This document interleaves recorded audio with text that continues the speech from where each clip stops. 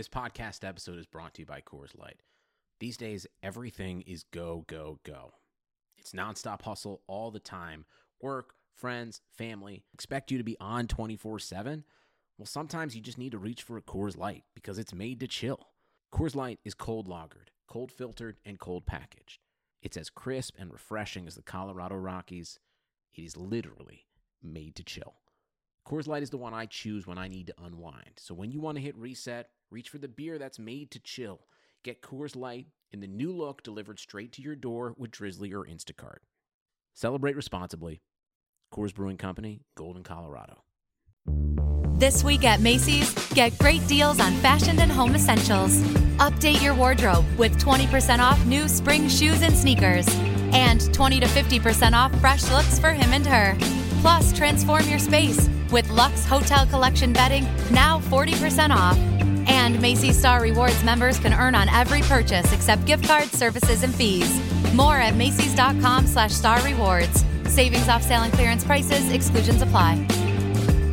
On this week's edition of Everything in Life is Optics, Damian Lillard will have an interview or he'll be on a podcast. I don't really know the exact source, but nonetheless, he'll be on tape saying that Steph Curry is realizing that things are going to be a bit difficult this year, be a bit more difficult than the last 4 or 5 years, and a lot of the looks aren't going to be as quality.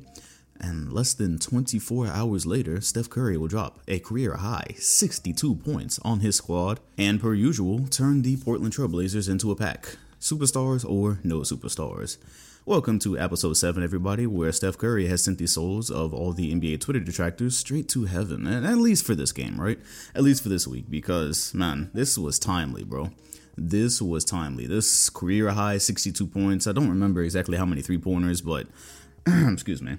The manner in which the 62 points came it was quite violent, I should say. Especially there at the end, he was Curry, as in he as in Curry. He was shooting shots he didn't even need to take anymore. He was clearly chasing that record at that point. And yeah, we'll dive into Curry and the Warriors and everything that led up to this performance this week, because the NBA often unfolds like a movie. It unfolds like a story, and that's exactly what happened this week. Whether Curry did this on purpose or not, well, actually, a quote just came out from his interview. Yeah, this was 100% intentional. This was intentional violence. Yeah, before we get to the NBA part, what did you miss this week? Because I always do the content part at the beginning of the show.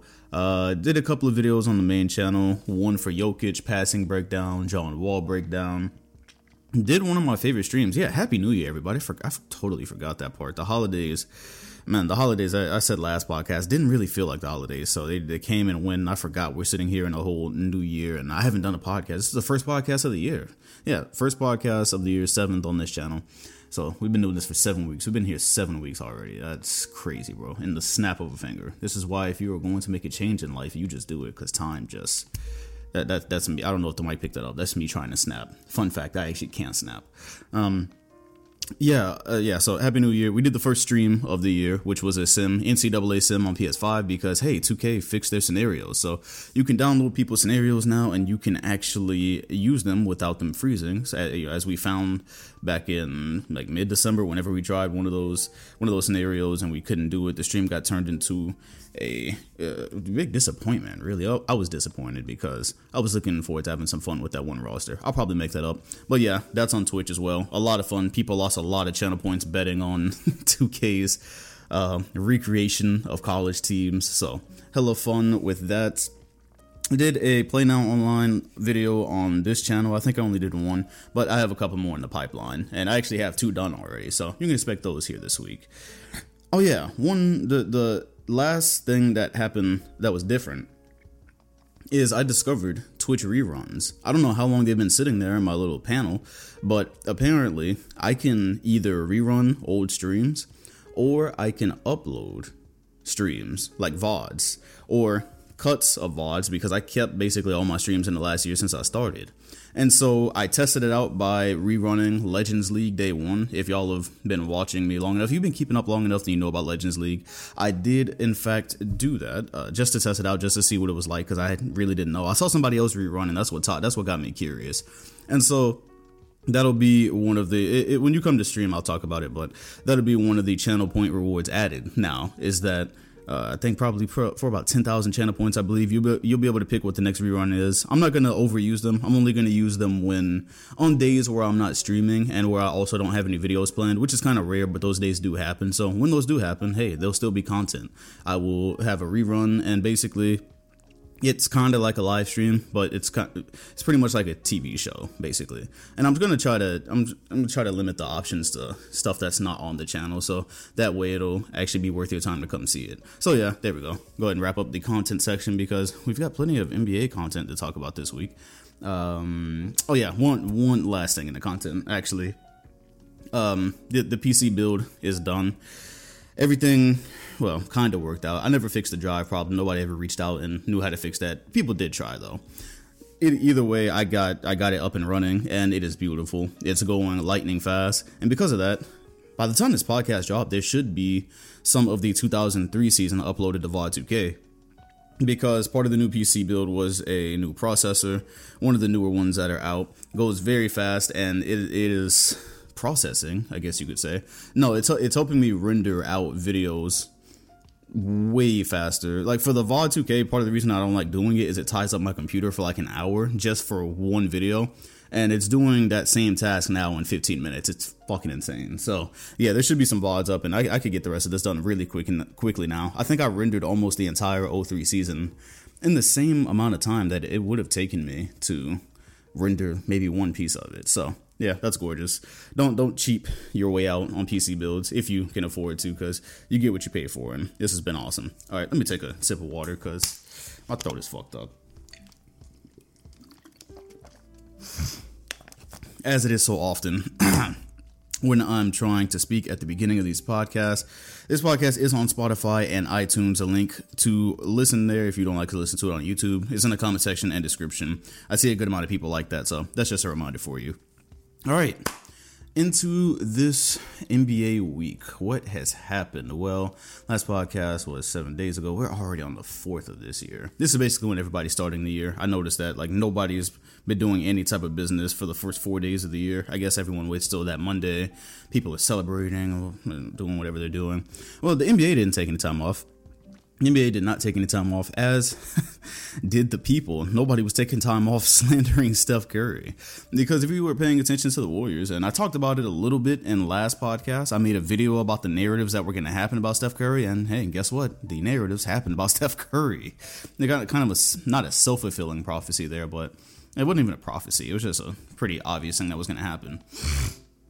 When I made that video, probably like a week and a half ago, it was based off of the what we say every week. Everything in life is optics. And I was looking at it as simple as Steph Curry at point A once had great teammates. And at point B, where he is now, he doesn't have great teammates. And then you add the third part onto that is he doesn't perform great anymore without said teammates. And all of a sudden you got your narratives. That's basically what that whole video was. And you knew it was coming, and they did come. Pause. And they came hard. Pause again. Yeah, you even had Channing Frye, right? Channing Frye is into that whole analyst thing these days, and I hadn't even seen his quote, but apparently he was talking about how important this season would be for Steph. I think the headline was a bit clickbaity because I couldn't actually find the quote that they advertised in the headline. So the headline that I saw said, Channing Frye says Steph Curry needs to win this season to solidify his legacy. Now, I look, because I didn't want to say that on the podcast. I don't want to come on the podcast and didn't quote that, and then that's not even what he said. And I read through the article. Maybe they omitted it, but I didn't see that exact quote. But yeah, being a part of that Cavaliers team that was part of that 3-1 comeback and being a LeBron guy, he absolutely did kind of give off the tone. And he was trying to be as nice as he could about it. He was trying to, if you go and read the article, maybe I'll link it. I probably won't. I always say I'm going to link shit. I never do. You can find it very easily by Googling Steph. Channing Frye talks about Steph Curry. It'll come right up. And he was, in the nicest way possible, he was trying to say that Steph Curry has played with great teammates for his whole career, basically. And this 1 year where he doesn't have great teammates, he can't afford to fail, or else he's going to look funny in the light. That's a summary of what Channing Frye was saying. And like I said, people have been waiting for this moment, right? People have been waiting for this moment. Damian Lillard even, in his quote. So Lillard's quote was nothing malicious at all. He was saying kind of what I said a little bit in the breakdown, because in the narratives I was talking about Steph Curry and specifically where the struggles were coming from. And part of it was the 62-point game. Obviously, they let Curry off the hook. He was way more aggressive, and there were some things that went better there. There were some elements there that they could use going forward because depending on wing shooters right now, it's not a great game plan if you're trying to make the playoffs in the Western Conference. But still, though, even in this game, the looks were pretty difficult. They were constantly following him or hounding him up the floor, to the point they had to have Wiggins take the ball up sometimes, or Draymond, because he's back now, so that helps. And that definitely helps, because if you notice, even little small things, like I saw one 3-pointer Curry missed, but Draymond Green, it was kind of like a give and go type play, and it was something that you probably won't see as much with him and other teammates, but because him and Green have that chemistry, those are, if you can pick up a few extra points like that, anything helps compared to what we saw at the beginning of the season. Anyways, yeah, Lillard was just saying that the looks aren't as easy, and he kind of sees what it's like now, and it's not the same thing as it was the last 4 or 5 years. And we know the Blazers have been salty about the Warriors, okay? And again, Lillard had no ill intent there, because his assessment really wasn't wrong. But also, we always heard Lillard's comments about people ducking the work and all these superstars teaming up. Come on now, who was the biggest example of that while he was saying these things? It was the Warriors. CJ McCollum was mad as hell when DeMarcus Cousins went to the Blazers, and we know because of the stuff Lillard is made of, he hasn't liked what's going on there that whole time. And so that quote comes out, and this ties into a deeper story, right? Because last year, or not even last year, it was last year now. Yeah, last year in the bubble. Damn, it feels so weird to say that. That went that quickly, huh? Yeah, last year in the bubble, Damian Lillard was there, and he was playing some of the best basketball of his career. Steph Curry wasn't there. And so people, again, optics, and also, what have you done for me lately? People started to forget. All of a sudden, it was a thing of, oh, well, what makes Curry so special? Look at this guy we have here. He's doing a lot of the same stuff, right? And it became a whole thing about Damian Lillard versus Steph Curry. And that's kind of a bit of a backstory there. And so the Warriors get blown out the other night. And it's one of the few times we've seen Curry get up against Lillard and the Blazers without the, as they call it, as Channing Frye called it, the three amigos. Because that's one thing Channing Frye said in his little excerpt, is that Steph Curry, for the last 5 or 6 years, had the three amigos. So being a part of the three amigos, that's him, Draymond, and Klay Thompson. I mean, he compared it to LeBron. He contrasted it to LeBron, where he said LeBron never had a teammate like that for as long as that. So he said LeBron never had a teammate like that past 4 years, and that was James Jones. And I thought that was kind of useless to bring up, because after his first Cavaliers stint, it was Dwayne Wade and Chris Bosh. Sure, as a matter of fact, 2011, 2012, 2013, okay, yeah, he played with them for 4 years. And then right after them, it was Kyrie and Kevin Love. And then for that 1 year, they were out in the finals, but then it was still Kyrie and Kevin Love. And then, yeah, so I thought that was useless to bring up. Whatever, though. He's a Braun guy. I get it. Anyways, yeah, back to the whole Curry and Lillard thing. And so, yeah, Curry comes out, and the interesting thing is, right, so this 62 points and Curry just completely folding the Blazers. It's funny. It's like, regardless of if Curry's had a super team or not, Curry's had dominance over this Blazers team for quite a while now. And so, yeah, when they had Kevin Durant, the Blazers have never really stood a good chance against them, because even when Curry was out in 2016, I think the series was like 2-2, and then Curry came back and that series ended. And then you had the KD years.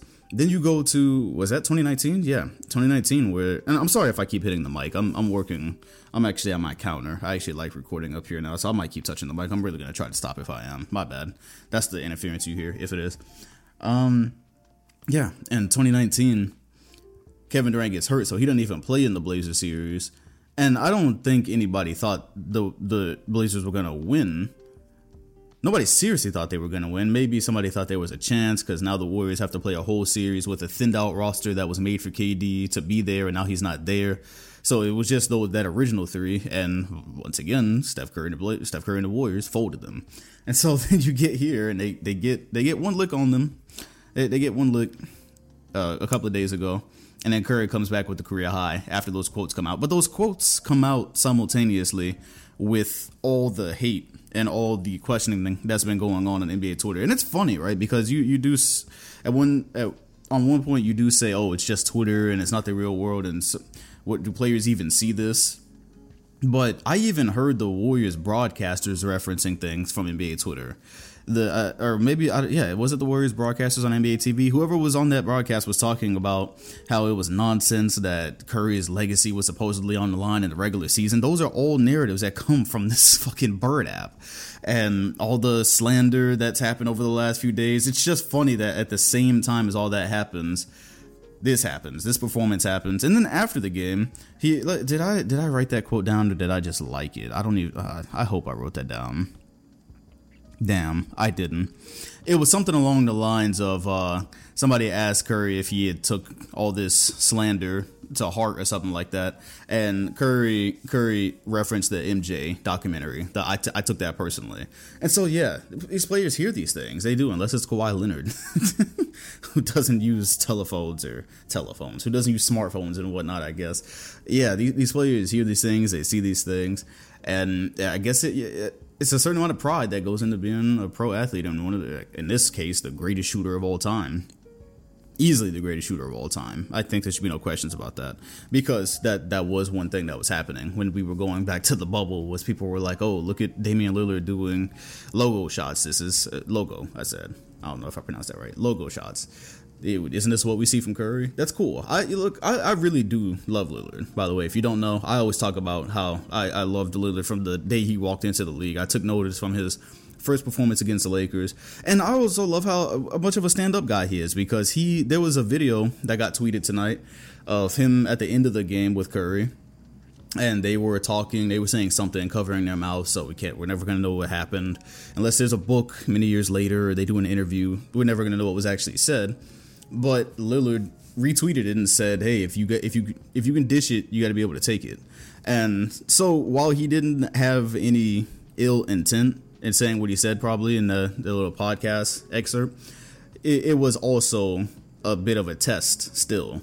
I think Curry, being the star that he is, maybe took that as a little bit of a test. And clearly at the end of the game, again, this guy started chucking shots he did not have to take to get to 60 points, and he did it. So he was like, look, just in case you niggas forgot, I'm the greatest shooter of all time. I was unanimous MVP once. Things are different now, right? Things are different. We got two wing shooters out here who are not actually shooters.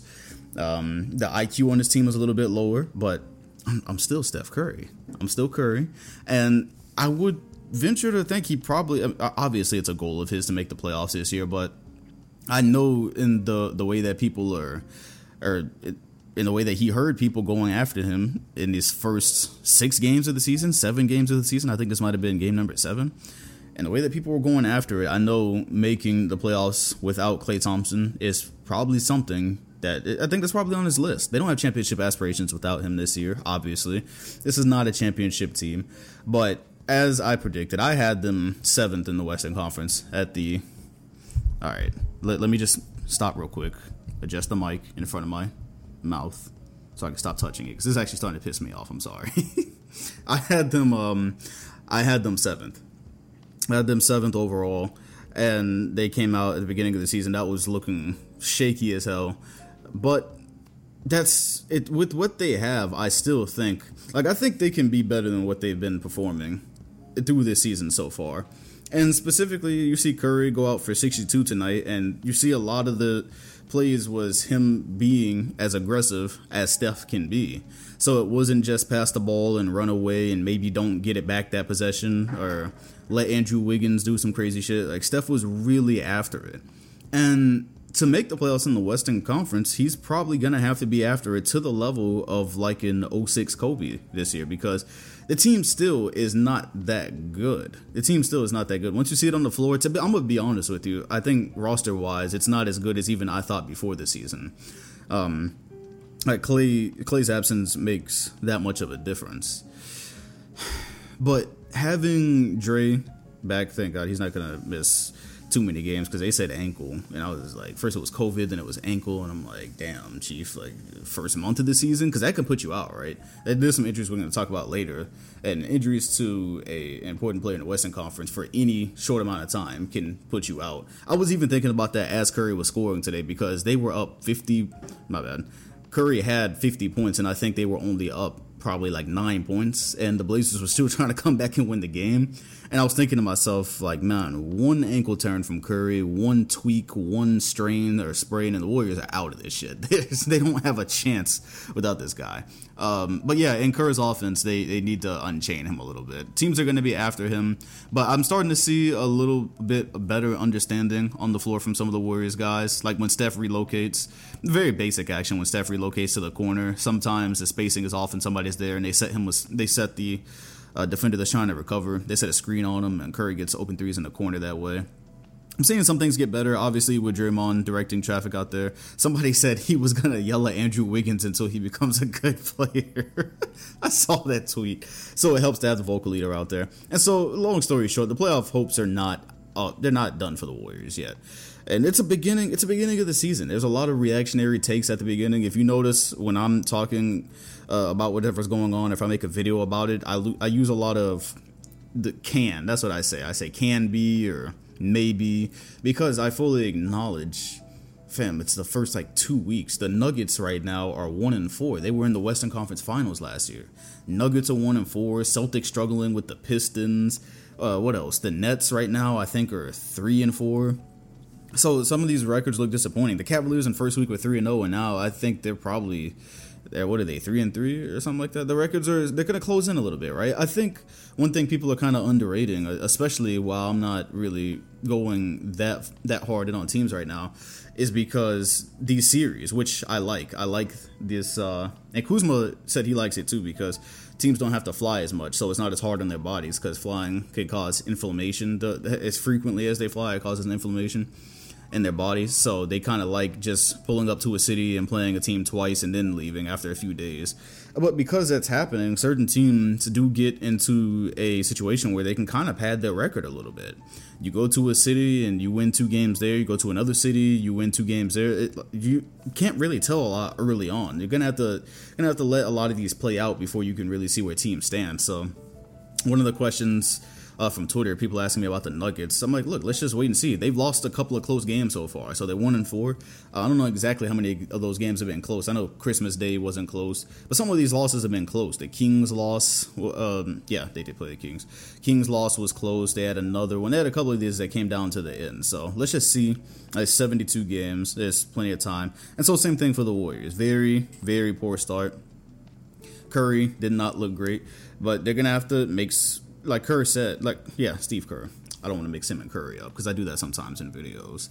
Yeah, Kerr said I think it takes him 18 games to figure out his rotations. This is a completely different team, so rotations, they can figure that out. And then Curry probably realizes after a game like tonight, after they've been blown out the other night, realizes tonight, you don't have to score 60 all the time, but you're going to have to be on goal. You have to be on goal mode all the time, and it's not going to fall some nights. Especially there was some nights early in the season where again he was missing makeable shots. Sometimes they were just wide open shots and they were just bricks, and I just chalked that up to he hadn't played in 9 months. I figure I won't really be worried about that until it's halfway through the season, or we're in March or April or something and it still looks crazy. Then I'm like, all right, that's when you might start using words like washed, and then still you might not use them then, right? But 6 games into the season, you're just not going to get a lot of concrete stuff. And I think it's like that all around the league. But yeah, this is why I have my eyes on matchups like this, because regardless of the Warriors having been blown out, I still made sure I pulled it up on the phone tonight. I was like, just in case, because Curry and Lillard, that's a legendary matchup. People might not realize it now, but you should anyway. So these are 2 of the only players. How many players in the NBA can consistently shoot from the logo? There's probably only 5, right? And this is 2 of them right here. So this is always a great thing to see. Great respect for each other. Lillard took his L. And yeah, because it's not a good look, regardless of what happened, especially in the age of social media. That's just not a good look. They get 62 on your dome after that quote. It just doesn't look good together. But he took it like a man, bro. Lillard took it like a champ. I don't think a playoff matchup between these 2 teams is likely this year, but that would be awesome. That'd be awesome because it'd be more even than it's been in the last few years. And yeah, Curry can once again prove his legacy to you guys, I guess. Oh, that's funny. So we'll see what happens with that. There will be more Warriors basketball to consume more nights like this, hopefully. Steve Kerr had some thoughts on Steph Curry, by the way. I did have that written down. Steve Kerr said that if you think about most guys considered the best players in the league, physical freaks of nature, LeBron, Giannis, Anthony Davis, Steph is 6'3", 180 pounds. My goodness, I weigh the same or more than Steph, and I'm shorter than him right now. And he says, whatever he is, he has to carry a game with skill, not physicality. Well, hopefully nobody misconstrued that. Obviously, that's not a shot at other players because I believe Kerr, I don't remember what he weighed in with the GOAT conversation with LeBron, but he has LeBron up there, right? He's not saying LeBron isn't skilled. He's not pulling a Harden and saying Giannis isn't skilled. He's not there. But I do think that was probably him being a little bit protective of his star player, because that's one of the things, again, that I said in the narratives video, is if you're actually watching the Warriors games, he does still, off of his skill and penetration, still does create looks for his teammates that weren't going down. And he does a lot off ball. He has to do a lot where he's not a freak of nature. He's not crazy athletic in the general sense that you would think about it, because he is athletic, but not like a John Wall or Westbrook. It's not really in your face, right? Unannounced water break, my bad. And so, yeah, when you're not a freak of nature and you have to carry yourself or carry a game off skill and around players that aren't as skilled, it's gonna look a little bit weird for a while. But we'll see where this whole thing goes, man. I am watching tons of Warriors game for that reason. I told you they were fascinating, and then we get 62 points from Curry, first 60-point game of his entire career. Amazing. Well, that's pretty much my Warriors talk. I did want to, I should have said this first. So I did want to say my bad, because I get things wrong on a podcast. I'll come back and just say, hey, I got it wrong. Christian Wood, I had actually been talking about him I've been talking about the Pistons like they just let Christian Wood go. And I don't know why. I don't know where I read it or where I kept seeing it this summer or this offseason that the Pistons pretty much just let Wood go. I think the big thing was that they were paying somebody the same thing that Wood is making or something like that, so it looked crazy on the Pistons' part. But if you didn't know, because Christian Wood is hooping right now, he did not want to be in Detroit anymore, and he was an unrestricted free agent, so there was nothing Detroit could do, right? This is a potential star player, or a future star, and yeah, you can't have shit in Detroit. So he knew that, so he didn't want to be there, and I think they moved him as a part of a sign-in trade, and that's how he ended up in Houston. It wasn't a thing where the Pistons, as far as I know anyways, from what I found, because I had to go look, I just kept getting curious about that. Hey, yo, time out, is my air conditioning off? I'm sorry, y'all. I'm burning up in this bitch. I thought my AC was off. It breaks a lot in this complex. Yeah, I had just kept talking about it like Detroit just let him go and they didn't. So Christian Wood is, the guy is who, let me pull up his exact stats for y'all right now, because I've been watching him more than I've been looking at his stats. So I know his stats are nice, because that's the thing. I've been watching Rockets games. I'm also fascinated by them. And so that's pretty much where we're turning next, because I just dropped a John Wall video. Here we go. Christian Wood through 4 games, so tiny sample size, obviously. Playing 36 minutes a game, he is averaging 23 points, basically 11 rebounds, yeah. So 23 and 11 and 2 blocks a game. He's shooting 55% from the field and 35% from 3. Those are star numbers through 4 games. Those are easily star numbers, no question. That's up from in Detroit, where he was playing 21 minutes a game and he was averaging 13 and 6. Right? Yeah, 2020. Yeah, okay, cool. And this breakout, I guess you could say, had kind of been happening. Not really. He played 8 games for the Pelicans in 2019 after he was traded from Milwaukee, it looks like.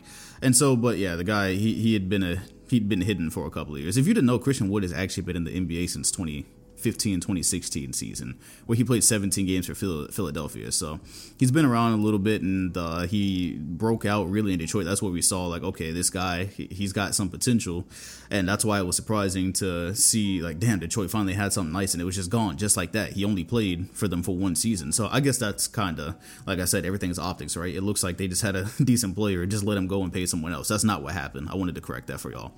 So he plays in Houston now, and Houston is interesting. Boy, do I have some things to say about Houston, and it's not necessarily all focused on James Harden, although it is, because every week we talk about James Harden, trade rumors and whatnot.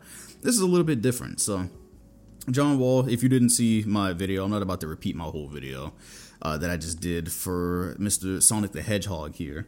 But he's played 2 games. It was the series against the Kings. And yeah, he's been able to basically get what he wants against Kings defense. So we do need to see him against some more teams. It has been early, but it kind of goes back to the thing with Kevin Durant, where in the preseason he looked like Kevin Durant. And we were like, oh, okay, well, this is a good sign because we already have the receipts on this guy, so we don't need a ton of convincing. That's why when people were like, "Oh yeah, this is just preseason. Let's see KD do it in the regular season," I'm like, "Bro, this is Kevin Durant. If he looks like he always did, then you can probably take that at face value." And so in preseason, John Wall looked nice. He looked I don't know if he looked exactly like himself from the Wizards, but it was very encouraging. And this is John Wall, and so he's carried that so far right into the season. Now, this is really, really, really, really, really fucking important. This is super important in the scheme of things that is going on right now with the James Harden trade rumors and Houston's future. This is so important, bro. And with Christian Woods, boy, this cannot be understated. This is the part I didn't really talk about so much in my main channel video because it was mostly a breakdown and showing some of the things that he's doing on the court. But Wall, right now, look, first of all, I did clear that up because is this slander? Or, yeah, so look, somebody misrepresented. I'm just going to say, somebody misrepresented what I said. Somebody said I said Wall was never going to be good. Again, first of all, I never said that. And if you ever see a Dom 2K quote, if I ever get big enough to where you start seeing Dom 2K quotes out there, know it's some bullshit if it looks like a definitive downer on somebody. Because I don't do that. If you notice, I don't do that with draft picks. I don't do that with players where we don't have a definitive answer, because I'm like, let's see it play out. That's why you don't see any stale draft takes from me, because I don't know what a damn draft pick is going to turn out to be unless it's super obvious. I don't know, fam. Some people get put in bad situations and there's a million moving variables, so I don't say shit that could easily age like milk. I just don't, because I just don't feel the need to do that. I don't understand why that's necessary. So with John Wall, my specific quotes on John Wall were always, this was a point guard, a very explosive point guard that did not shoot incredibly well from the three-point line. He's not known as a shooter, and relied on explosion and speed and shiftiness, who had an Achilles injury. Now, we don't have a lot of great examples of stars coming back from Achilles injury. As a matter of fact, the only one you ever hear about is Dominique Wilkins, who, by the way, I just learned he was a lot younger than I realized when he tore his Achilles. He was pretty much a star in his prime, right? Let me just Google that for y'all real quick, because I saw that earlier and that knocked me off my feet. On how old, because this could actually be pretty interesting for what I'm talking about right now with stars in their prime. How old was Dominique Wilkins when he tore Achilles? Dominique Wilkins was, oh, okay. Yeah, okay, no, my bad. Yo, scrap what I said. Scrap what I said. I saw some fake news earlier. This man was 32 years old. Okay, yeah. Wilkins is a freaking nature. That's some weird ass shit. 32 years old and he was still good after his Achilles. So, back to my original point. We don't have a lot of information on superstars in their primes tearing their Achilles, and we don't have a lot of information on players, or a lot of examples of players doing that and coming back to be good. And so, yeah, point guard like Wall, and specifically, I think it came up in the Westbrook trade. What I said was that Washington knows what they're getting. The Rockets don't. That was completely true. You don't know for sure. Even now, right? It's only been 2 games. You still don't know. We still have to see if there's re-injury. There's still a million things that could go wrong. But the bigger thing I was saying there is Washington had a crazy contract. At that point, a point guard who had been out for years with an infection in his foot, the heel, the injury, and then the Achilles injury. I was like, you have no clue with his type of game what that's going to be. So they traded it into one of the only places they could for something where at least they knew what they were getting in Russ. Which, by the way, I don't think Russ is doing as bad as a lot of people are saying this year. I've actually watched Wizards games myself. It really seems like defense is a bit more their issue. Russ has actually created some nice looks for players and done some of what he was supposed to, but yeah, a lot of what he's supposed to, but obviously his shot selection can be trash sometimes. Anyways, like I said, you know what you're getting yourself into with Russ. That was my whole thing about the Wizards. And with the Rockets, especially with the James Harden situation, I was like, you've now got this point guard who's entering his 30s, and the injury should be a death sentence on his game. So, but you don't know. You don't know. Like, he could still be okay, but I was like, it should be a death sentence to him being like a top point guard in the league. So that's basically where I stood on Wall before the season. I thought he could be okay. I really hypothetically think any player can be okay after an Achilles injury. They can come back. Rudy Gay tore his. He was still decent for a while.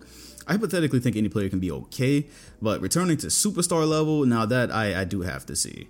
Long story short, that's not the same as saying a player is not going to be good again. That's not even remotely the same thing. I would never say a player is not going to be good because he simply can be. Right? Like, it could be that simple. Like, he can just simply be good again. I don't know. It can happen, right? But anyways, John Wall is good right now. And what that can do for the Rockets, well, first of all, that could be gold because you've got yourself paying him a crazy amount, like I said, because he signed that extension a long time ago. So you got yourself paying him a crazy amount in the future, and this starts to make James Harden look a little bit funny in the light, because all of a sudden it becomes a thing where, okay, again, this is just the first 2 games, but if Christian Wood, let's just say Christian Wood kept the course, right? Now you've got a top big man in the league who stretches the floor, by the way, so he fits your game, and possibly a top point guard, who also, by the way, again, in these first 2 games, he did not shoot the 3-point well, but he's showing willingness to shoot it. And if he goes through the season and his legs get under him even more, so he has more lift on the jump shot, he's in better condition, he's in better game shape, and that starts falling, that could go a long way, obviously, in helping him play with James Harden, because I think that's one of the issues down the stretch with Westbrook and Harden is Westbrook's shot just started to fail, and then the Rockets failed. And so if you're a point guard, you can't shoot. With playing with Harden, you can't do it. You can't be successful at it anyways. And so then you start to think, well, by the way, we really don't have a lot of new James Harden trade information this week, so this is something different. You start to think, do you even trade Harden this year if you're the Rockets? Because you still have him under contract for 2 years, right? Before he has an option, so it's this year, then he has to play next season, then that summer is his option. I'm just doing that off the dome. I'm pretty sure that's the situation. Now, of course, again, it's a tough situation because there's more value in a contract that has 2 years, whereas next year's is essentially a rental to a team. It can potentially be a rental. So yeah, it is a tough decision. But also, you have to be looking at, if you're Houston right now, you also have to be looking and saying, we low-key still have a contending team if James Harden plays ball here. If the trajectory holds up. Christian Wood, great big man. John Wall, great point guard. And then James Harden, MVP level player. And you still got your shooters around there. The PJ Tucker is still there. He'll play ball. You got your guys, right? You got the regular crew. And so if you're the Rockets, you say, unless you get something undeniably, like a ransom package for Harden, this makes their situation a little bit easier because you can play it out and you can be really good this year and possibly contend, or you can get a package for whatever they're looking at for James Harden and say, hey, John Wall is all of a sudden a part of our future now, if he can hold that up. Because, and that's something that's going to take a while to figure out because, again, re-injury could happen at any time, right? So we have to see what happens long term. But John Wall holding up at something close to his old level or at the level that he's at right now. All of a sudden, again, before this season, that's what I was looking at with Wall was say, because people were like, oh, how is Ben Simmons and Wall supposed to play together? My thing was, well, John Wall is going to be 30 years old. And again, this is before he really played. So I was like, 30-year-old Wall off an Achilles. I don't think he's necessarily what you're looking at in terms of building with in the future. This is not really the guy you're looking at and saying, yeah, we're building around him. More than likely, even with the health, still, I'm not sure if you're starting a rebuild around a 30-year-old. I'm not sure if that's the starting point. But again, he makes things a bit easier. Whatever package you get, again, possibly a ransom package, and you still got Wall there. That also makes things easier because all of a sudden maybe you don't just flail out and you don't just tank, which also could be maybe not a great thing, right? Because maybe you get stuck in no man's land. How long does John Wall stay at this level? If he does, because that could only maybe last a couple of more years, and then sometimes it's better for a team to just go all the way when it's trying to rebuild. So it opens up. You go down a crazy rabbit hole. But Wall has made this thing interesting, though, man. If you're not watching Rockets games, I absolutely implore you to, because we haven't had John Wall in our league in a long time, like so long. Like, yeah, we just kind of forgot about him. I didn't know if he was ever coming back. He didn't know if he was ever coming back, by the way. I did write that quote down. He was apparently flirting with the idea of having to have his his foot amputated. The exact quote was, where is this one? Yeah, he said, I went through 3 or 4 different infections in his foot. So it got to the point where, okay, are you going to have to cut off your foot or not? That's where it got real with me. That's crazy, because I didn't hear that until it came from him. I didn't know it was anything like that. It makes you feel terrible, because you're going through that at the same time. I believe he lost his mother too. So it must have been like a crazy world for him over this last few years. Because you start talking about losing your career like that, just abruptly. But he hasn't. He's here. And what's particularly stuck out to me, again, that's what I made sure to emphasize that in the video. It's not necessarily just his numbers, because that could fall off. It's only 2 games. But to me, it's the moves that he's actually making, the shiftiness, the willingness to put the same pressure on his feet or make certain moves that he was making before the injury. Because that's the mental thing. If y'all remember Derrick Rose trying to come back, I think that was his big hang-up, was having the confidence to do the same things that he did before the injury. Because when he tore his ACL, it was just simple hop, step, land. The movie probably made 1 million times. ACL was gone. And so we kept wanting him to come back that whole year, and then he got medically cleared, and people started to get frustrated with him and restless. And people were getting really mad with this guy. I don't know if y'all remember that. It's been 8 years now, but people were getting pissed. I wanted to see D Rose play really bad in 2013, especially when once they said he was medically cleared. I used to have this idea that he was going to come back like mid playoffs and help the Bulls maybe pass the Heat or something. Of course, I had a simple understanding of athletes' bodies back then. There's no way in hell this man could have done that off an ACL. But yeah, and then he came back and he got hurt again, and he kept getting hurt. And no, he's changed his game up now. But yeah, the Rose that we were getting like 2011 and 2012, that got cut significantly short. And so Wall has been out since how long now? Was it like 18? Like beginning of 19, beginning of 18? Something crazy. He's been around. He's been gone for a really long time. But because of that, he's had a lot of time to recover and a lot of time to work on things and a lot of time to get that confidence back. And lo and behold, here he is. And you don't see any of that. You don't see anything hesitant. Same thing with KD. KD's been out since mid-2019, and he had all this time to recover. Because of COVID, he had even extra time to recover, and he's not. He tried to catch a body on Thomas Bryant, I think, tonight.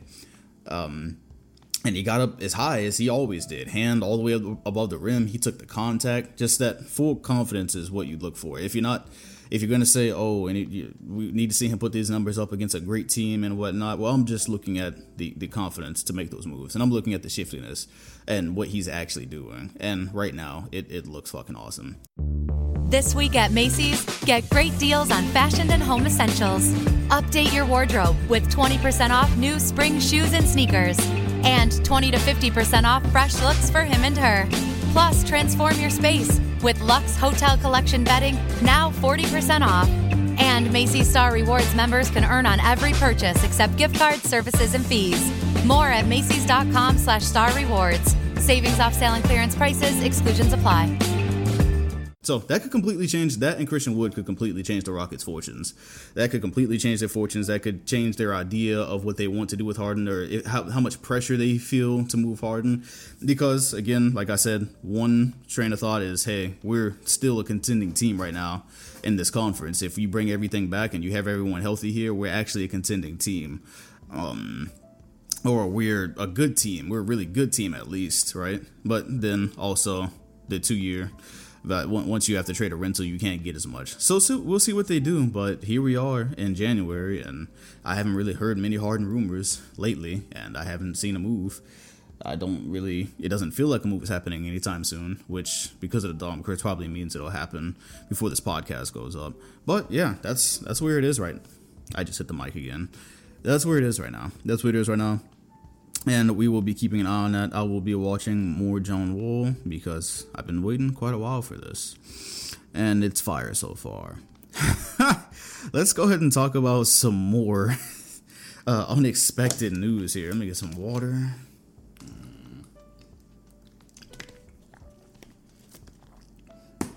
Okay. Julius Randle. Sir Julius averages more points than Devin Booker, more rebounds than Anthony Davis, and more assists than Luka Doncic. The Knicks are probably a 500 team right now. Not exactly.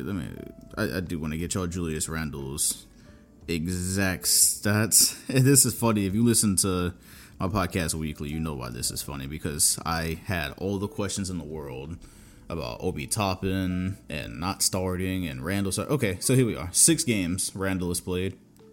He's averaging 21 and 10 through 6 games. That's, again, we have to see if you sustain it, right? My bad. He's averaging 21, 10, and 7. So he's actually somewhat flirting with a triple-double. He's shooting 50% from 3 on 4 attempts a game. And he's shooting 49.5% from the field. Now, I do want to say this is what when I was younger, anytime somebody got drafted like high, I was always super fascinated and wanted to see them develop and thought they were going to have some really quick impact. And so back when I was doing like 2K rosters and shit and 3 King stuff on the PlayStation 4, I remember I made Randle's stats like really high on the Lakers because this is how I envisioned them. When he got drafted at the time, that's kind of how I envisioned them. Especially because wasn't there around 2015? Yeah, I thought the Celtics might get him back then. Of course, he broke his leg on opening night, so that didn't help anything. And yeah, this is the Knicks through 6 games at 3-3. For the Knicks, that's an accomplishment. They're not 0-6. So this is funny because my whole soliloquy a couple of weeks ago, probably, about Julius Randle and the Knicks and the direction they were going with drafting Obi Toppin. And during the preseason, we started to notice, hey, they're playing Randle and Noel, but you've got Mitchell Robinson and Toppin are probably the future of this team, right? If you're looking at the squad, this is who you're looking at, and you're saying in 5 years or something, if we're successful, it's probably centered around some combination with those guys. And my thing with Randle wasn't necessarily saying, because if you see it, Randle's had some success throughout his career. Obviously, he just hadn't played for many good teams. He played for the Lakers right before they got LeBron. With the Pelicans, he averaged, wow, is that serious? I'm not even gonna lie to you. I didn't realize he was doing 21-8 on the Pelicans. I'm gonna just keep it a whole stack. He was doing 21-8, not as many assists. That's the difference this year. Last year with the Knicks, he was doing 19-10 basically. So now he's doing 21, 10, and 7, which we wonder if the assist numbers are going to stay. So yeah, you've had a pretty decent guy here, and he's 26 years old. And so I do understand it from Tom Thibodeau's perspective, because coaches get fired routinely for teams doing poorly. So you bring him in, and he's a bit more old-fashioned. I totally now get why you're going to start Julius Randle and have Obi Toppin earn his minutes and prove himself, and not put a talent like Randle on the bench who could probably be helping you win, and for right now is helping you win a couple of games at least, or a few games at least. And so especially Obi Toppin, I think he strained his calf. Yeah, it's a strained calf. We don't know exactly when we're going to see him playing basketball again. I was excited because I saw some flashes in preseason, so I was excited to see him hooping. But right now, Julius Randle is hooping. You wonder again, because of that, the positions. You've got Randle there, you got Toppin playing the same position, then you got Mitchell Robinson, who can probably play a bit of both. And you do start to wonder with Randle, is this because he's only 26 years old? Is this something you're keeping to build with? And if you are, then what happens with the other pieces? I'm just trying to find his contract right now. Yeah, he's under contract until... Wow, really? It's only partially guaranteed. Yeah, he's on the contract until next season. Yeah, so this season and then next season, and then you'll have to... There's no option. There's no team option or player option. You just be a straight-up free agent. So you'll have to factor in, I guess, where the other players are in development at that point in time. Some people don't think the Julius Randle hooping right now is sustainable. I'm not sure how many people are even paying attention to it, but a lot of people seem to think that this is going to come down and that they should still be building with what is probably going to be their future pieces, or what they're going to be, like I just said, Mitchell Robinson, Toppin, and the other guys. Not necessarily knowing, because I've never known Knicks fans to like Julius Randle, even with the numbers that he's putting up. Even now, I still hear some things. I've never known them to like him as much. But yeah, I'm catching Knicks games now. I'm actually turning on Knicks basketball, which, since Kristaps hadn't been there, that really hadn't hadn't really been my cup of tea, honestly. I wasn't rushing to watch Knicks games, so I peek my head in every now and then. But now, yeah, Knicks and Pacers are on TV, or, well, League Pass anyways. I want to see it. I actually wanted to see Sabonis and Randle. I was like, how many of y'all are watching Sabonis and Randle right now? The duel of Sabonis and Randle. And, yeah, I don't think that had crazy ratings. And it wasn't because of kneeling, guys. Let me stop. So, yeah, I just did want to mention that. And if Randle's playing like that and the Knicks are winning, then we'll see when Toppin, off of his injury, gets some minutes. And what happens with that in the future, because that's going to be interesting. Again, kind of the same position there. And we talk about this is like starting talent. Both of those could eventually probably be starting talent. So is there a way that you're going to be playing them together? There's a lot of questions there for the Knicks. But, hey, at least maybe it might start going in the right direction. 500 for the Knicks is a good direction. I like that. So there's my little Julius Randle excerpt. Man, Ja Morant is out for 3 to 5 weeks. Now, this is exactly what I had in mind. I didn't want to talk about it yet, but that's exactly what I had in mind when I was in the Curry section, and I was talking about how one injury to any player in the Western Conference for any kind of amount of time can completely take you out of playoff hunts, and yeah, I think that's basically happened here. With the Grizzlies, he had a shit was, I don't want to say brutal, because I think it turned into a grade 2, but still, though, the shit was nasty. He went and tried to contest a shot, and he jumped really high on the contest. It was like he was trying to dunk, did a dunk contest, and came down smack dab on a Nets player's foot. Couldn't put any pressure on it, hopped off, did all the theatrics that come with an ankle injury. It's funny though, because you saw people, like my brother pointed out to me in Instagram comment sections, people were like, all that for an ankle injury? And me just having come off an ankle injury, I'm like, bro, do y'all play any type of sports? Have y'all ever had this injury? Ankles are a biatch. For a good 30-45 seconds, you're sitting there rolling on the ground, wondering when the pain is going to subside, so you can check if you can still move your shit, right? So it's not just, oh, it's just a sprain, it's not that bad, bro. That shit feels like death for a good minute straight. It's pain, and then you get up and you realize, hey, I'm okay. But yeah, the Grizzlies weren't just missing Ja Morant. I didn't realize at the beginning of the season they were also missing Jaren Jackson too. So yeah, it's two of their best players, probably their two best players. And look, so he did that a couple of days ago, probably, maybe a week ago. And he's going to be out another month right now, possibly, or 3 weeks. Yeah, they are losing plenty of games right now, I think. What are the Grizzlies' record? Why did I just open Photoshop? That does not help things while I'm recording. The Grizzlies played the Lakers tonight, so you know that was an L without even looking. And they are currently 2-3, so nothing terrible, but that's probably going to fall a good bit. It's probably going to fall a good bit before Morant gets back.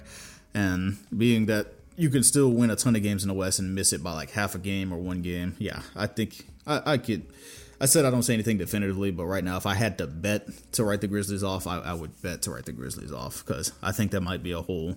I think they might dig themselves in a hole that's too far to climb out of. I hope not, though. I really hope not, because I love watching Ja Morant. And I would like to see them fighting for a spot there at the end. But we were talking about why are the Grizzlies not on national TV, right? We were having all those questions earlier. And that would suck, right? They'd be scheduled for these TVs without Ja and Jaren Jackson. And oh, goodness, the ratings would be down. And not because players are kneeling. Let me stop, bro. Yeah, there goes the Grizzlies.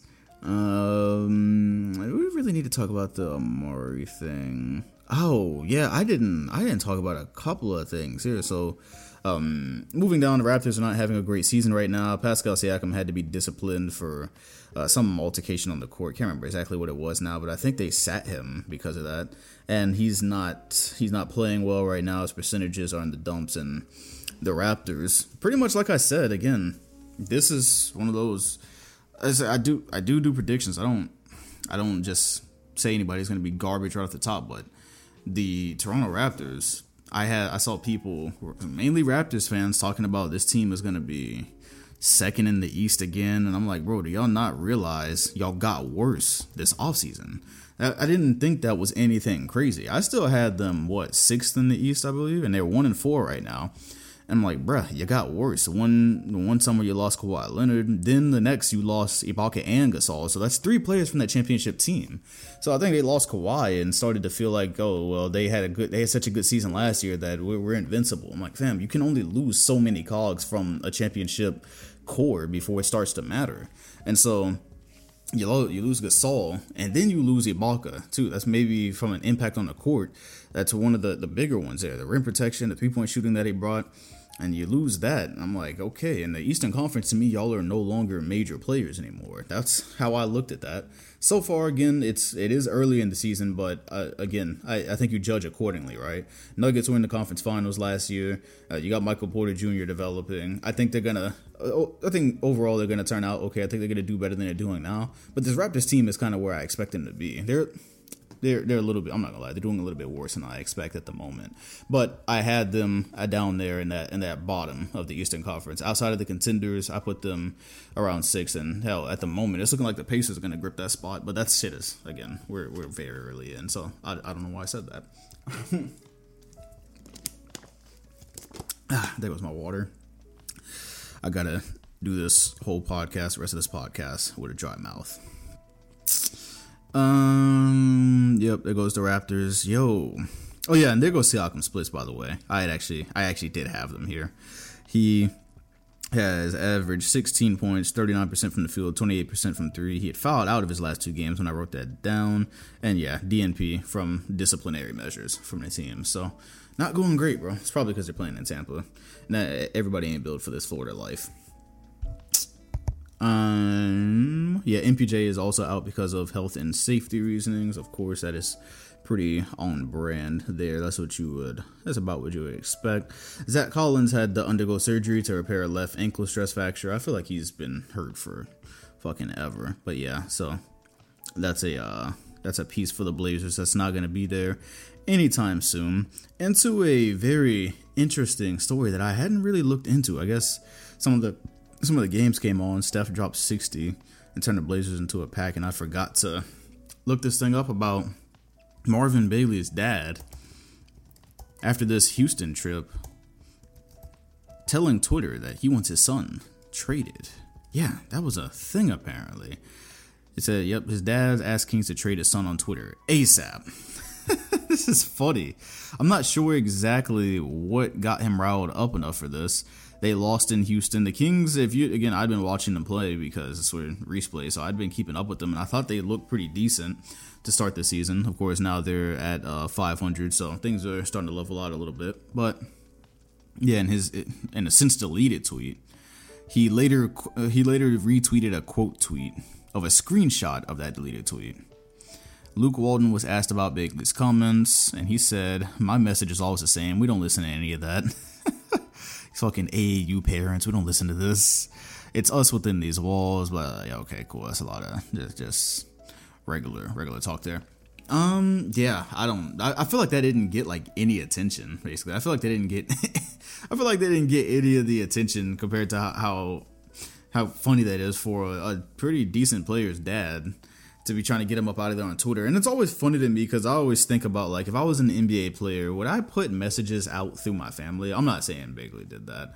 I don't know how connected he is, but it's just funny because I've had that thought before. I see players, significant others writing shit, or I see their family or their brother, somebody writing something on their Instagram page or on Twitter. I'm like, that, because you're associated, right? Kind of like when Anthony Davis's dad said he didn't want him playing for Boston, and then Rich Paul came out with the thing about, yeah, if he goes to Boston, it'll just be a rental. So we could kind of conclude from there that that's probably how Anthony Davis felt. So yeah, people close to you don't speak for you, but you do just kind of always wonder anytime you hear something from somebody that's close to them and they actually have a relationship, you do kind of wonder what does that player feel. And so that does make me wonder what Bagley feels. But yeah, I don't think there's any serious movement on the Bagley trade right now. I just thought that was funny that happened. So we'll keep an eye on that. Kings are down to 500. A lot of teams are 500 right now. We'll be reading off the standings here at the end. Did I have any more? Do I always run out of NBA stuff at an hour? It seems like I get pretty close to this always. Kemba Walker is gone until at least February, by the way. The Celtics have been struggling with the Pistons. It took a Jason Tatum game winner. It took Jaylen Brown hooping out and a Jason Tatum stop at the end on Blake Griffin to secure us a victory in Detroit. One victory. So they split that. Not doing great right now. Their depth is not amazing. And yeah, because their depth is not amazing, it would probably help to have Kemba back. It's happening pretty much the way people are asking me a lot in the question section about Jaylen Brown and the Celtics. And it's happening pretty much how I thought without Kemba Walker, because that's a good 20 points a game. Obviously, a lot of that falls on Brown and Tatum, and because of that, you're seeing some good development, specifically from Jaylen Brown, kind of how I imagined it. And you do wonder, again, because we've seen this before, right? We've seen good development from players, and then the star comes back, or another, what we'd say, these players could be stars, and then another star comes back, and all of a sudden it throws everything out of whack, right? So you do kind of wonder when Kemba comes back and needs his shots, how does it work how we kind of want it to? Because how we want it to work is making up for the, I don't want to say, I like some of our bench, but yeah, we do not look that great on some nights, and it looks like we could use another scorer. So, yeah, I want Kemba back, but yeah, we have to do without him for at least a month. So we just gonna have to hold the fort, get him back, and just see where we can go from there. It doesn't look incredible, man. It doesn't look incredible, but Jaylen Brown does though, and of course he lit Memphis up. Memphis is they didn't have their two star players, as we talked about, but yeah, Brown went off, and it's just in line with the things that he's doing this season, which also makes people question, hey, how about the Brown and Harden thing? Because if Harden comes to Boston, that means Brown is definitely gone. That's always been the assumption, right? Now everyone's saying, I wake up to at least one tweet about Jaylen Brown being better than Jason Tatum a day, so now you start to wonder, right? But again, who knows with those Harden rumors. And people also are of the opinion that James Harden, again, 2-year contract. So are you betting you can win a championship with him in this next 2 years versus you can lock Tatum and Brown up for many years and keep going at it and surround them? And maybe that's where you go with it, especially having already been to the conference finals and being two wins away from the NBA finals. Maybe you just stick with it, but that's what makes. I wouldn't want the job of a GM. I'm gonna tell you right now, I would not want the job of a GM because some of these decisions you have to make. It's like, yeah, it'd be great if you did this, but it also might not be great, or it would also be great if you didn't do it. There's just so much shit that goes into those choices. There's so many jobs I would not want in the NBA. I wouldn't want to be a ref. I wouldn't want to be a coach. I wouldn't want to be a general manager. Yeah, none of that shit, bro. Those decisions, they're very thankless jobs sometimes. A lot of the times. Well, that's all the NBA stuff this week. Yeah, we just ran. Always. I don't do this on purpose. I don't get to an hour and then stop on purpose. This is just how it always goes. And yeah, I need to start reading the standings. So I guess it didn't matter much up to now. I'd been forgetting, low-key. But yeah, it didn't matter much to now. But some of these standings are starting to look a little bit more realistic. Not really, to be honest with you. It still looks fucked up. Sixers are 5-1. I haven't talked about the Sixers at all. Yeah, the Sixers, yeah, they're 5-1. They're playing pretty good basketball. Ben Simmons and Embiid, and they got the shooters around them now. But let the season wear on. I think I had them. Where did I have the Sixers in my Eastern Conference predictions? I had 4 contenders in the East, maybe 4th or 5th, right? I had them like 4th or 5th because of the questions, and also not knowing what they were going to do with the trades, because they said they became front and center in that Harden shit, so didn't know what was going to happen there. Either way, 5-1 right now, looking nice. We'll see where things are in another week, because hey, right behind them, the Orlando Magic are 4-2, and if they had to beat an OKC again, which I don't believe they did, they would be 5-1 as well. And so, like I said, with these series, you just kind of let things play out. The Indiana Pacers 4-2 at number 3.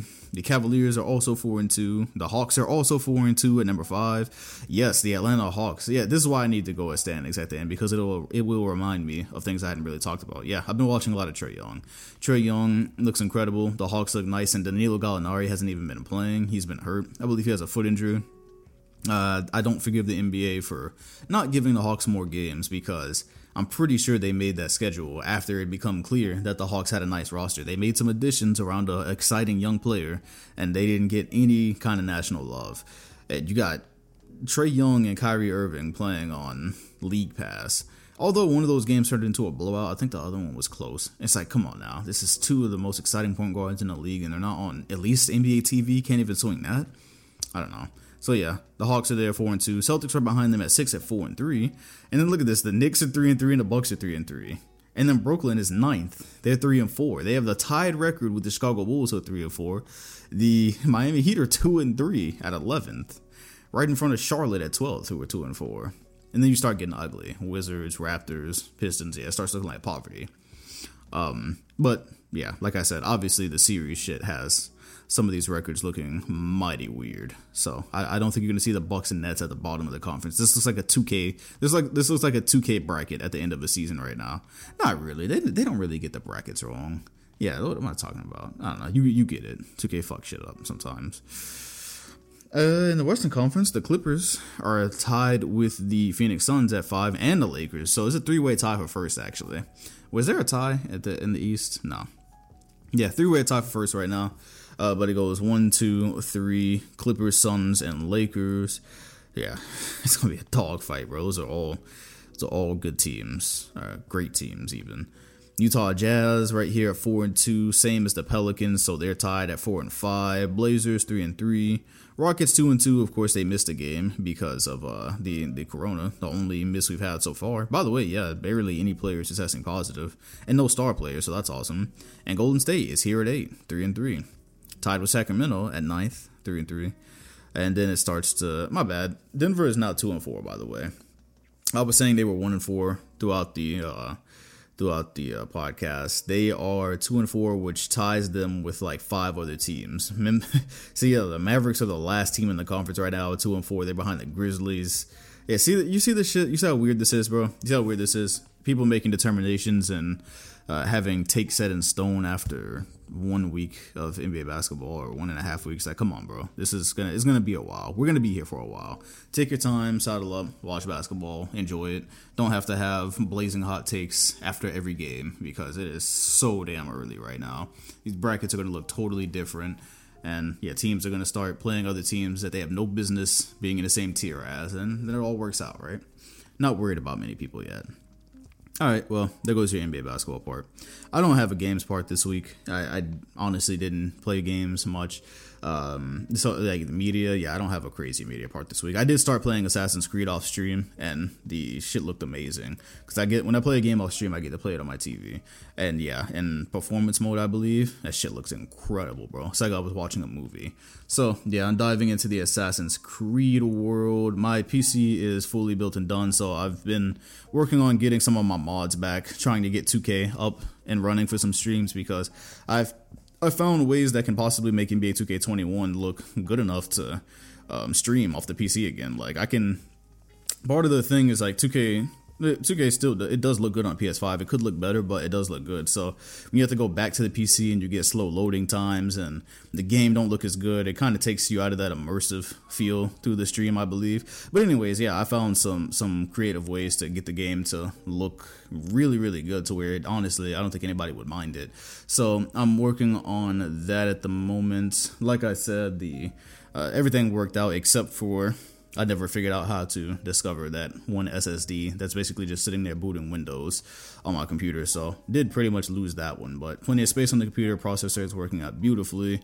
Getting these VODs for VOD 2K rendered out way faster, like record time compared to what was happening first. So that is all going great. But yeah, there's nothing else with the media this week. Yeah, the New Year's felt really weird, honestly. I felt like it was like a time void, and I wasn't really thinking about media. It's a very weird time. So no media part this week. No serious media part this week. That will take us straight to the questions. Because there's no media part, I really don't have a... Can I do a creator highlight off the dome? I really don't have a creator highlight either. I just didn't think about it. I'm telling you, I don't know how to describe like going into the new year. This one felt really, really weird. This one just felt really, really... I don't know. Maybe it's because of what that year that we don't speak of was. And what it did. And so, I don't know, going into a new one, just something felt extremely off for like a good 2 or 3 days. And now we're here. So yeah, I have no creator highlight this week. I dropped the ball on that one. We'll move on to the questions, and we'll wrap this up in record time. Dave asked me, what NBA player do you wish to talk to, current or legend? Yeah, because I always knew at some point I was gonna start talking to NBA players through this, right? Like, that was something that I had seen before. And then all of a sudden we were playing 2K with Reese and De'Aaron Fox, and so like I obviously believe I'll probably be talking to certain NBA players in the future. I've kind of always thought that.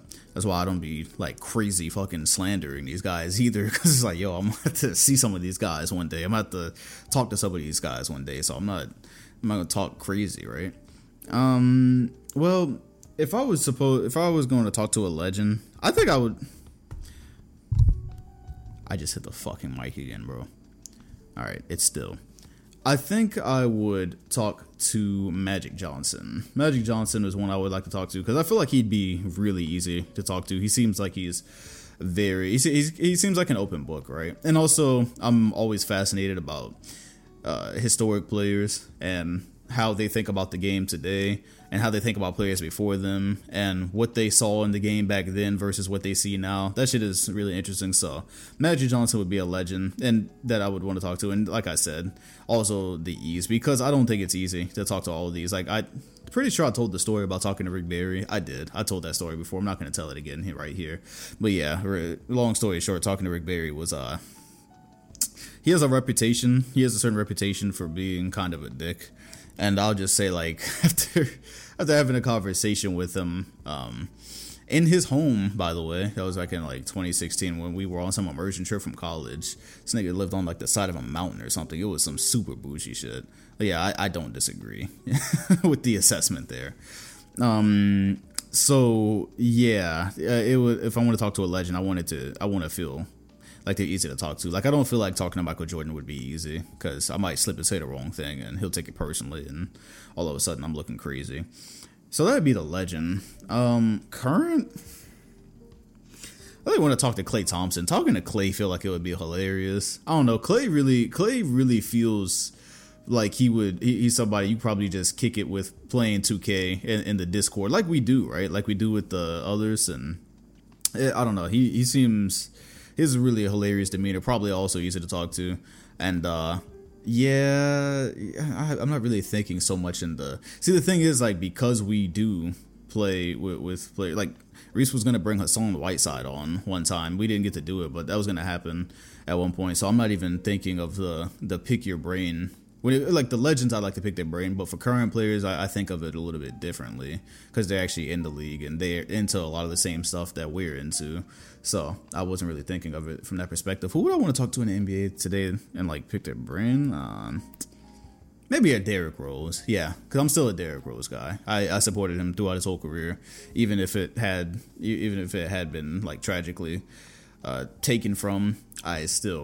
And I read his book. I read Rose's book as well, and I thought it was really interesting. Seems like a thoughtful person. So if there's a player to like pick their brain and talk to, because he had like crazy experiences too in his childhood.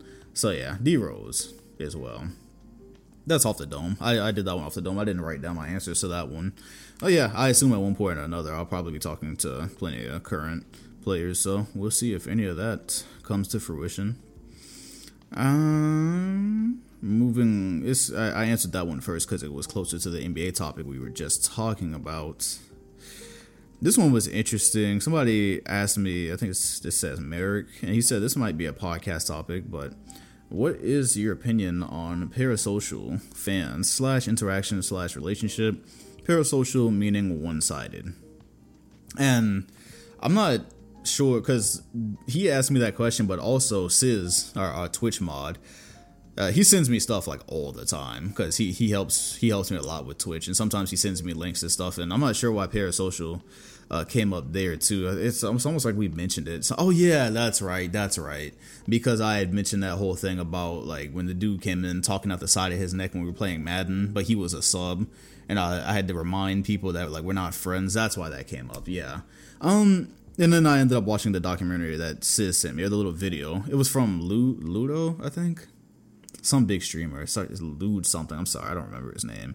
You just type in parasocial and you'll find it. My opinion on it, well, one-sided. If you're talking about it from just a standpoint of like one-sided relationships where I guess like a fan supports you all the time, but they don't really hear from you. Or the thing you have to realize is you got tons of people, like even me, right? Like there are some times where I've been in the mood, like, you know what? I just want to answer every message that I come across today. I just want to type something back to everybody. And I was probably better at responding when I was newer to this, because I used to respond like all the time, like every day, all day. I would respond like so much, and I still respond to this day. I do still answer, but I get significantly more messages now.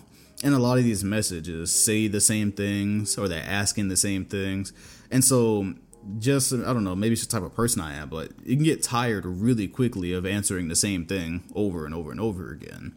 And so if you'll notice, like a lot of people message me on Snap. I don't really, people who use Snapchat, first of all, I don't even like using Snapchat at all. But some people have messaged me on Snap and realize like I don't even really open them anymore. And it's because, like, fam, if I open the message and it's asking me for something that I don't want to do, or something that I don't want to divulge, now it looks like I just left you on red, and now I look like the dick because I've opened your message and I left it on red. And you can't read messages from the outside there. Other platforms, you can read a good amount of a message from the outside, and you can decide if it's something you can answer now or later. But Snap, I gotta be like right then and there, right? And so Snap might be like 5 or 6 people asking me about tips how to start YouTube. Like I haven't talked about that on, a crazy amount of podcasts, or like there's not a million different tutorials and sources for that information. But I get it. I'm a YouTuber that answers fans. And so because I've done it for a while, maybe you want to know a hands-on experience for me. But like, fam, I had 10 people ask me that. I really don't want to have that same conversation 20 times. Like I want to have that same conversation 20 times. And I also don't have the full answers either, because it's a good chance that what I tell you is probably not, maybe I can help you a little bit, but I get it. It'd be good to hear. It'd be good to hear from me, I guess. But yeah, it's a good chance that what I'm telling you is probably not going to help that much, really. You can find more help in looking at the technical side of setting up channels and like SEO tags, and there's a lot more information you can probably find out there other than me just telling you like make the content that you actually want and shit like that, because that's stuff you'll figure out over time anyways. It's like a whole rabbit hole. But yeah, so I do try to answer. I've been told that I answer more than most people, because most people say that they message YouTubers and they've never seen or never heard from. So I've always, because I did do YouTube for a good amount of time, or just social media in general, I did it for a good amount of time where like nobody was interacting with anything that I had, like barely anybody was. And so I was always able to interact with the people like it was a community back then. Back in like 2014, 2015, when there was only a couple of people, I could always answer like every comment on a video. And so that carried over once like YouTube started getting big. I kept answering for a while, and then of course fucking trolls and idiots come through, and you realize all of a sudden you're reading through a bunch of garbage after a while, and it just happens that way. But yeah, you try. And I guess like the big thing for me in terms of this question and my opinion on one-sided relationships is just you do have to have a boundary or a line somewhere, because there are some people in the community that I might consider friends. There are some where it's just like we've had so many interactions, or we've talked about different things before, and we hit each other up regularly for certain reasons. Maybe I'm helping them with whatever they're trying to do on social media or whatever. So there are some where it's like it turns into friends, but most of the time it's not. And it's important to have that boundary so people don't just start talking to you like you're their friends, because that happens on social media. People get too comfortable, and then you have to remind people like all of a sudden like, hey, hold on now, like I'm just an entertainer, and you watch me because you find me entertaining. Some people don't find me entertaining, so they don't watch, but you do. And like the documentary said, that's a line straight from the documentary. If I wasn't entertaining you, you probably wouldn't bother. And so you just gotta you have to have a boundary somewhere so people don't feel like it's okay to it's okay to just start talking to you any type of way, because it's the internet and people get mad comfortable. But hey, that's also why like I don't share much about my life either. Like some social media creators are like completely open about their life, and that's why like I don't put a whole lot out there, because then that way people never get to that level where they feel like they can, like they know too much about me or they know enough about me to say certain shit. And it's like nobody ever will, because I just don't share that much. I don't believe you need to share every little thing. But yeah, people support me and I'm thankful for it, and I try to show as much support as I can back. But also, like a lot of, again, being an entertainer a lot of the time is spent creating the content, so that is kind of my contribution in that relationship. Because the other thing that happens is like I have a Discord, and then some people would be like, yeah, like be more active in the Discord. I'm like, yeah, I pop into my Discord every day, every day, or at least every other day. But like even lately, like I pop in at least once every day. But it's also like, yeah, there's a whole chat in there, and you can easily get lost, because I've done it before. You can easily get lost in a Discord chat and be talking for hours. And I'm like, yo, I do enjoy it, but I also have shit I have to do throughout the day, right? I have shit I have to do throughout the day, so I can't just always be in here talking for hours.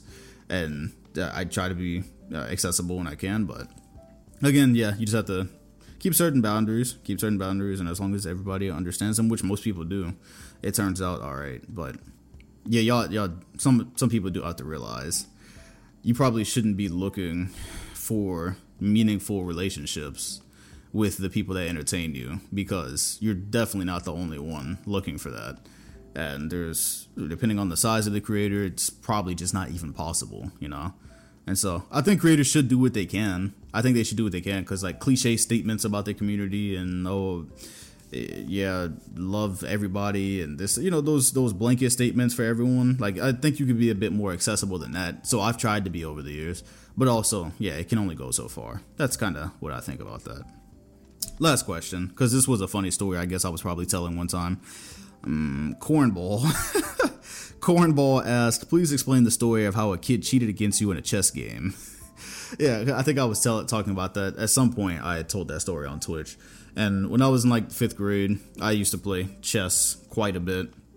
I was a big chess player. Back then, I could still play a bit. Like, I still low-key might stream that shit one day. I don't know. I guess it's like a big stereotype around chess where, I guess because of like the kids that y'all see on y'all chess club and shit like that. And so people think you're like a super nerd or something if you like that game. Like, bro, that's a thinking game. Like, chess is a great like brain exercising game. And so if you've never played it before because of the stereotype, like, anyways, yeah, so I could probably go on for a while about chess, but when I was in like the 5th grade, I used to play in like tournaments and shit. And yeah, the kid basically, I'll never forget it. Like, the kid basically fucking cheated because he had, I'm pretty sure, like one of the not referees, I'm sitting here talking about chess like it's sports. One of the overseers, I guess, the people that watch the games or whatever. The kid I was playing against in the final round, I believe one of them, I swear, was his family member, whether it was his cousin or his brother or his uncle. It was, I swear to you, it was related to him. And he was using his knight. We were at the end of the game and he picked up his knight. But when he picked it up, like he moved the piece around kind of like how he was thinking, like he was fidgeting with it. So he took the knight up and he like swirled it around a little bit, and then he put it down and took one of my pieces. And I was like, wait a minute, like your knight was here. And he was like, no, it was right here. And then they asked the little overseer guy, he was like, yeah, I saw it, it was right there. And like, bro, first of all, when I tell y'all I was cold as fuck in chess in 5th grade, I had the trophies to back it up, fam. I was cold as fuck back then. Still to this day, 16 years later, I know I did not make that simple ass mistake, because the knight in chess is always the piece. That piece is a bitch. That's the one that can catch you slipping, right? So that's why I make for damn sure when I'm playing somebody and I see their knight, I always map out every single move that piece can make before I do anything. Because if it's like close to my row or whatever, if it's a threat to me, that thing can catch you slipping. I map out every move, and it only moves. It moves two directions, 2 spots in either direction, and then up or down. And so I swear, I was just playing my dad the other day, and one move took me forever because I had to make sure that thing didn't catch me. And yeah, I know I mapped this kid's moves out, and I still know for a fact where his knight was. And I know I did not miss a path. That motherfucker picked his piece up, swung it around, put it down. He had his family rig the election. He had his people rig the goddamn game, and I got some like cheap second place trophy that I don't even know where it is anymore. I left that shit somewhere, like the Olympics when the players didn't want their bronze medals. Yeah, I left that shit somewhere, bro. Fuck that kid. Well, this podcast is over. We went probably like an hour and a half this week, and that was without the media, so maybe this would have been long. And no creator highlight this week, first one of the year. Wow, that's not good. That's not a good precedent. I swear I have one next week, but like this was just a really weird New Year's. Like I said, Spotify, iTunes, link in the comment section and description. Follow me on Twitter if you don't, because I realize some people don't follow me on Twitter or other platforms, and that's where you can ask questions for podcasts. I always put them out like the night before, and I feel like I had something important to say. It'll probably come to me after I cut this off. Right now, hit the like button, comment, and sub if you enjoyed. Hit the bell next to my name if you want notifications every time a video drops on this channel. And I will see you all on the next one.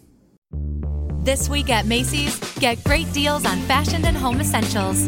Update your wardrobe with 20% off new spring shoes and sneakers. And 20 to 50% off fresh looks for him and her. Plus, transform your space with Luxe Hotel Collection bedding, now 40% off. And Macy's Star Rewards members can earn on every purchase except gift cards, services, and fees. More at Macys.com/Star Rewards. Savings off sale and clearance prices. Exclusions apply. For the ones who get going when the going gets tough. And the ones who know we're tougher together. For the Pathfinders breaking new ground. Grainger offers supplies and solutions for every industry, as well as fast access to experts and 24/7 customer support. Because we know you have people depending on you. So you can always depend on us. Call, click Grainger.com, or just stop by. Grainger, for the ones who get it done.